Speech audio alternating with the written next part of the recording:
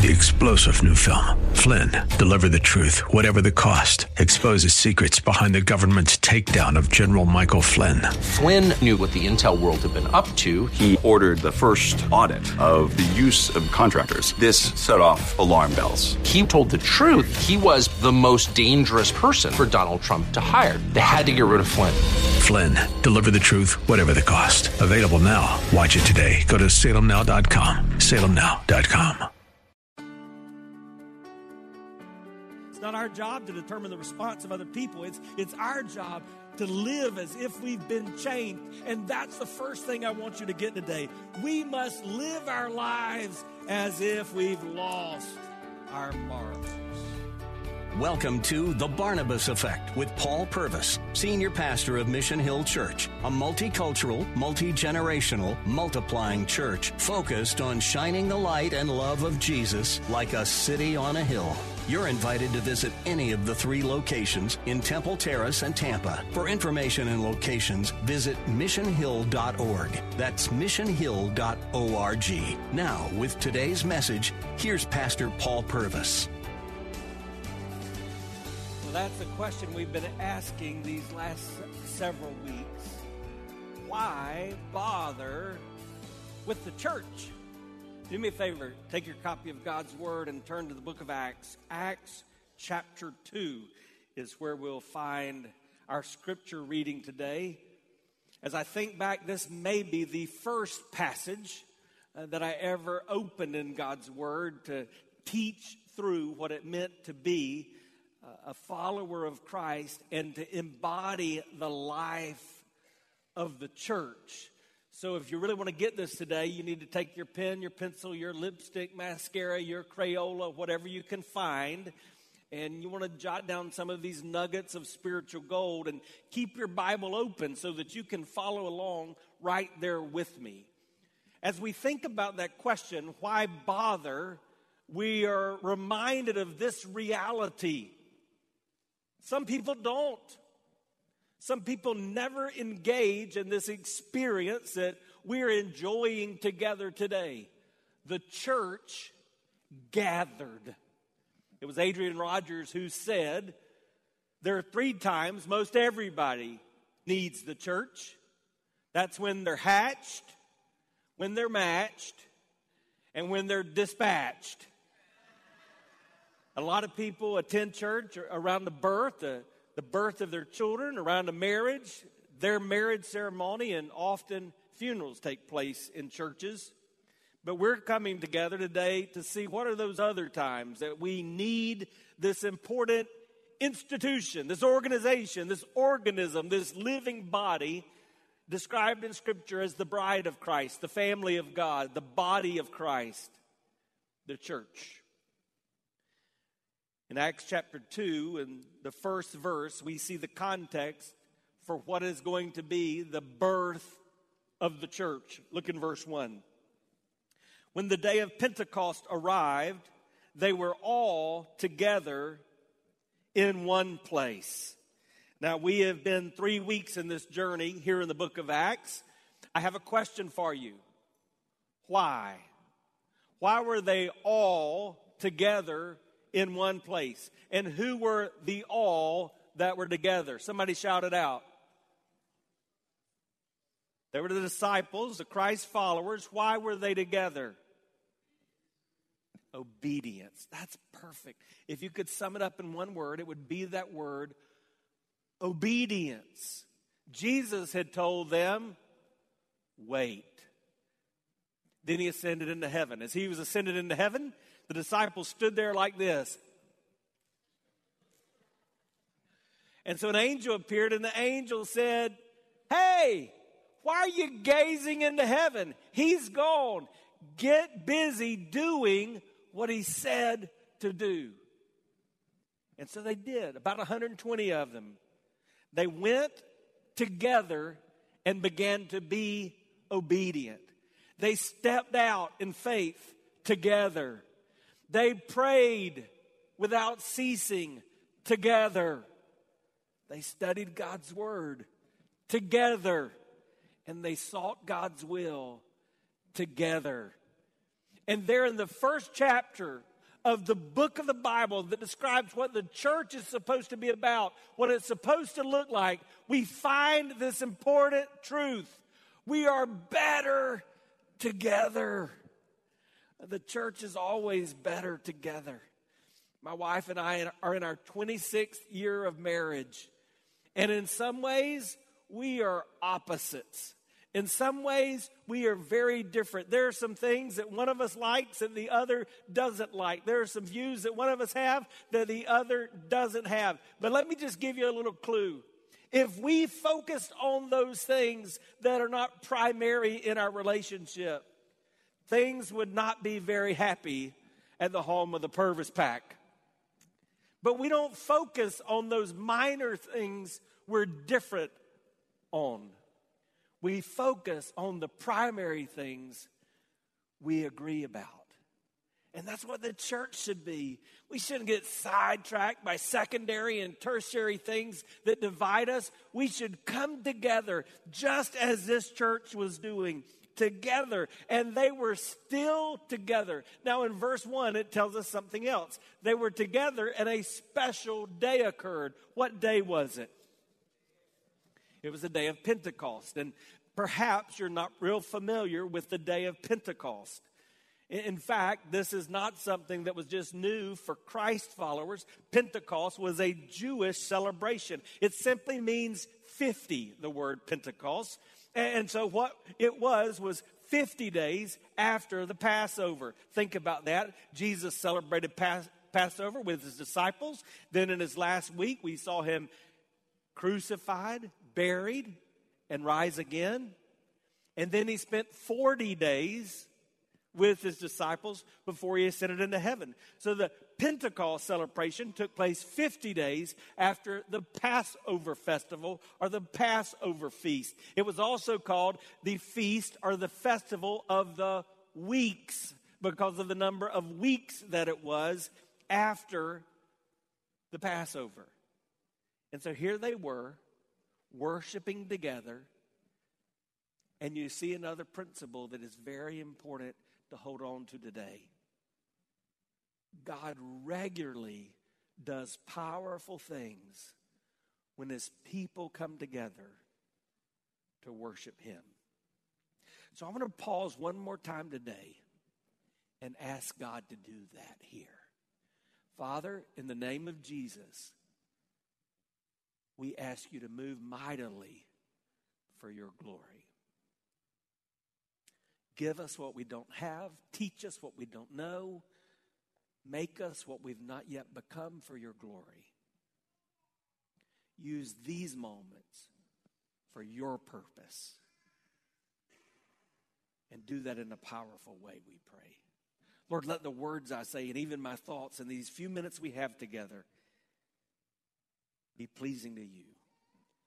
And God, I pray that just as we've celebrated birth, that at the end of our time together, we might experience new birth because someone began a relationship with you. And I ask this in Jesus' name. Amen. Look at verse 2, Acts 2, verse 2. And suddenly there came from heaven a sound like a mighty rushing wind, and it filled the entire house where they were sitting. You know what that reminds me of? God always does what he promises to do. Sometimes it doesn't look like we think it should look. Sometimes it doesn't happen when we think it should happen. Sometimes we don't experience all that we want to experience. But God always does what he promises he will do. He always keeps his word. Look at verse 3. And divided tongues as of fire appeared to them and rested on each of them. And they were all filled with the Holy Spirit and began to speak. How many were filled? They were all filled with the Holy Spirit and began to speak in other tongues as the Spirit gave them utterance. Now there were dwelling in Jerusalem Jews, devout men from every nation under heaven. And at this sound, the multitude came together. And they were bewildered because each one was hearing them speak in his own language. And they were amazed and astonished, saying, Are not all these who are speaking Galileans? How is it that we hear, each of us in his own native language, Parthians and Medes and Elamites and residents of Mesopotamia, Judea and Cappadocia, Pontus and Asia, Phrygia and Pamphylia, Egypt and the parts of Libya belonging to Cyrene, and visitors from Rome, both Jews and proselytes, Cretians and Arabians? We hear them telling in our own tongues the mighty works of God. Do you see what was happening? In these first moments, suddenly, God begins to demonstrate that he's capable of accomplishing his plan. This is not a message on the speaking of tongues, but I want you to understand clearly what the Bible says took place in Acts chapter 2. When the Holy Spirit of God fell, all of those who were followers of Christ experienced and received the Holy Spirit of God. Now, let me just tell you, as you're going to hear Peter preach in just a moment, the Bible teaches us that that's still true today. Everyone who follows Christ receives the Holy Spirit of God. The Holy Spirit of God is not a bonus prize just for those who are living a certain kind of life or do a certain set of spiritual things. The Holy Spirit of God is a gift to everyone who follows Christ. And in this case, when the Holy Spirit of God began to fall, an amazing thing began to happen. The disciples, now called the apostles who were gathered there, began to speak. But as they spoke, people began to hear what they were saying in their own language. And as God would have it, there were people from all over the known world. Modern-day Turkey and modern-day Iraq, modern-day Egypt, Europe, Asia, Central Asia, Middle East. All these different people began to hear in their own tongue.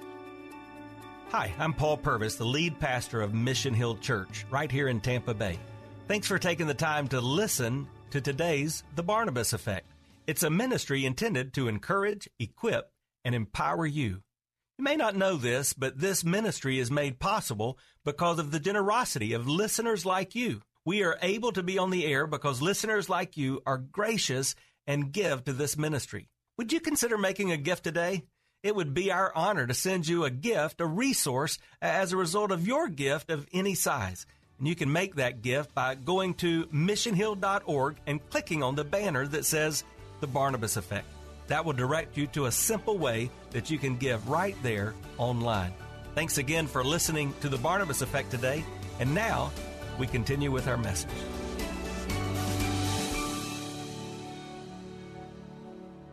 Why did God choose this to reveal the gift of the Holy Spirit? Well, I'm glad you've asked. I think he did this because he was showing us that he is capable of accomplishing his plan. Two questions. Does God have a plan? Do we know God's plan? How do we know God's plan? He told us. Yes, he has a plan. Yes, we know it, and we know it because he told us. Look at Acts 1:8. Here's his plan. But you will receive power when the Holy Spirit has come upon you, and you will be my witnesses in Jerusalem and in all Judea and Samaria and to the end of the earth. God's plan is to see his people be his witnesses to everybody. That's why as a church, we say our mission is very simple. We want to do whatever it takes wherever we are to shine with the light and love of Jesus, just like a city on a hill.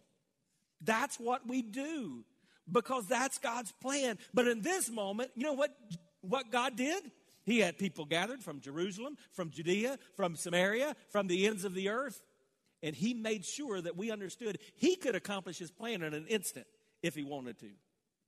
Everybody just snap your fingers right quick. That's how long it would take God to accomplish this if he wanted just to do it that way. He could write it in the sky.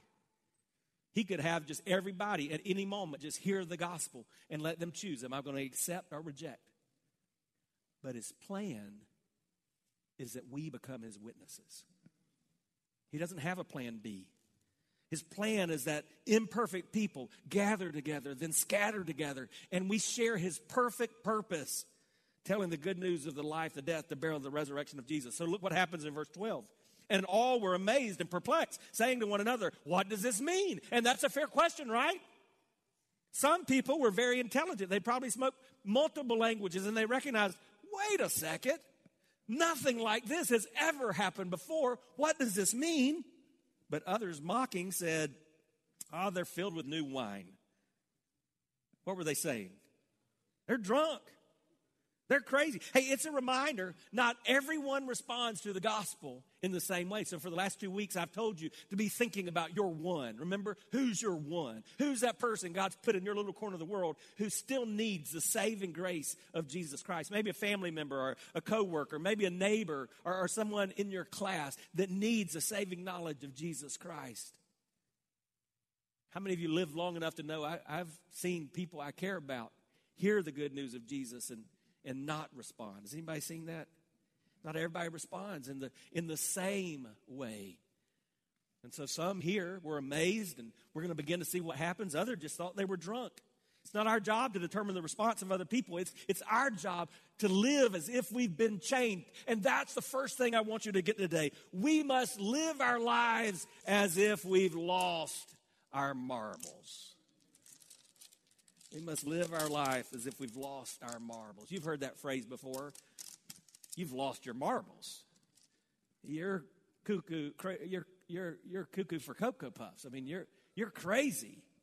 You don't know what you're talking about. That's what they were saying about the apostles. You guys have gone crazy. When the Holy Spirit fell at Pentecost, the apostles began speaking the native languages of those present, and they thought, you've lost your marbles. And let me tell you something. When an individual begins a personal relationship with Jesus Christ and then thus are filled with the Holy Spirit of God, our lives should be so different from the world around us that people begin to say, you've lost your marbles. Let me illustrate this. They should look at your priorities and say, you're doing things on Sunday we don't do. You've lost your marbles. They should look at your finances and say, you give to things we don't give to. You've lost your marbles. They should look at your relationships and say, you show grace and forgiveness to people I would never forgive. You're kind when everybody else is rude and unkind. You've lost your marbles. 2 Corinthians 5:17 says, if anyone is in Christ, he's a new creation. The old has passed away. Behold, the new has come. We're changed. Our lives look different. If your life doesn't look different, you should at least ask the question, have I been changed? I ask you today, examine that. Hold up the Word of God and ask if you've been changed. The Christian life is countercultural. When you commit to living the Christ life, you should look different. And some will think you've lost your marbles. But there's a second truth. When we do that, when we live differently, we must live to clarify the confusion of life. Now, what you're about to hear is the first sermon of the Christian church. How many of you here think you've heard 100 sermons in your lifetime? Let me see your hands. How many of you think you've heard 1,000 sermons in your lifetime? Let me see your hands. If you heard one at church every week of the year, that'd be 52 a year. So it'd take a while to get to 1,000. But some of you have heard a lot of sermons. Some of them have been good. Some of them have been not so good, right?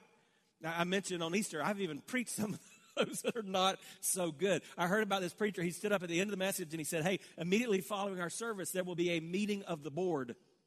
And so he went into the room where that meeting was to take place, and he noticed a first-time visitor walked into the room. And so before we began the meeting, he said, sir, I think there's been some confusion. This is actually a meeting of the board. He said, no, I'm not confused. If there was anybody in that service more bored than me, I want to meet them. Or like the little girl, she was just squirming in her seat, and she kept poking on her mom and kept whispering in her ear. And she just wanted to get out of there. And finally she said, Mom, if we give him the money now, do you think he'll let us go? I mean, sometimes that's the way you are in church. Not this day.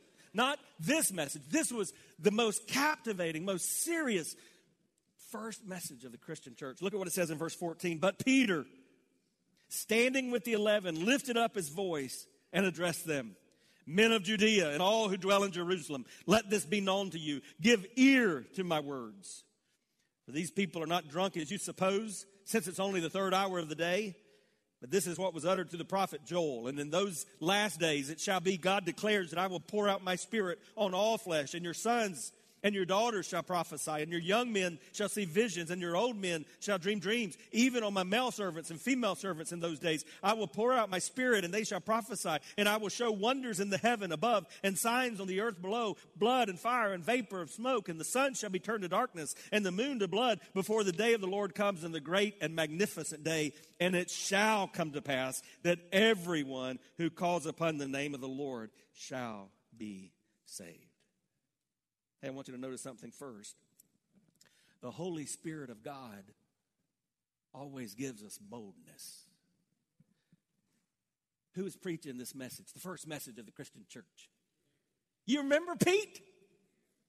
It was just a few weeks ago he couldn't stand up to a little girl. And now before thousands, he's standing up.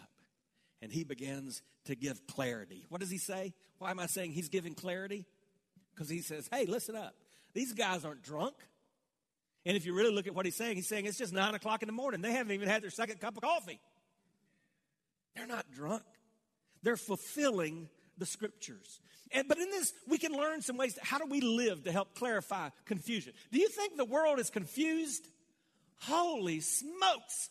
We lived in confusing times. How do you live to clarify confusion? First, listen carefully and promote careful listening. So Peter begins by saying, hey, all you who gather here, now that you can hear me, now that we've got your attention, listen up. Give me your ears. I wonder how the world would be a different place if we all listened a little more. God gave us 2 ears, just 1 mouth. We should at least listen twice as much as we talk. He's saying, listen up, listen to those. We don't listen to each other. We talk over one another and past one another. Just turn on the news. Ask God to open your ears, to open your eyes, open your heart, open your mind to what he would have said. Listen. And then tell the truth and promote truth telling. What if we just lived with the truth? Jesus said, I am the way, What if you just made a determination this week? I'm just going to live in the truth. I'm just going to live according to the ways and the word of Jesus. So Peter stands up and he says, hey, these guys aren't drunk. They're fulfilling the scriptures. That is the truth. And that leads us to the third thing. Just stay scripturally grounded. Live your life staying scripturally grounded. Peter quotes 3 passages. I don't know if he had notes or if he was just doing that from memory. But he quotes from Joel chapter 2, Psalms chapter 16, and Psalms chapter 110. And he's letting them know that what you're experiencing today is taking place in light of the Word of God. If you were asked to clarify confusion in this world, if somebody comes up to you and asks a question they ask, what does this mean? Would you be able to open God's Word and point to scriptures and verses that describe what's taking place? That's why the Bible says study to show yourself approved. That's why Paul would say to young Timothy in 2 Timothy 4, preach the word, be ready in season and out of season, reprove and rebuke and exhort with complete patience and teaching. For the time is coming when people will not endure sound teaching, but have itching ears, that they will accumulate for themselves teachers to suit their own passions. They'll turn away from listening to the truth and wander off into myths. Guess what? We're living in those days. It may not be popular to open God's word and say, what does this say about the confusion of the world? But if you're a Christ follower, learn to listen to the questions that are being asked. Learn to always speak the truth in love, as Scripture says. But then always come back to the Word, the Bible. Why is that so important? Because what you say may or may not be true and may or may not have impact.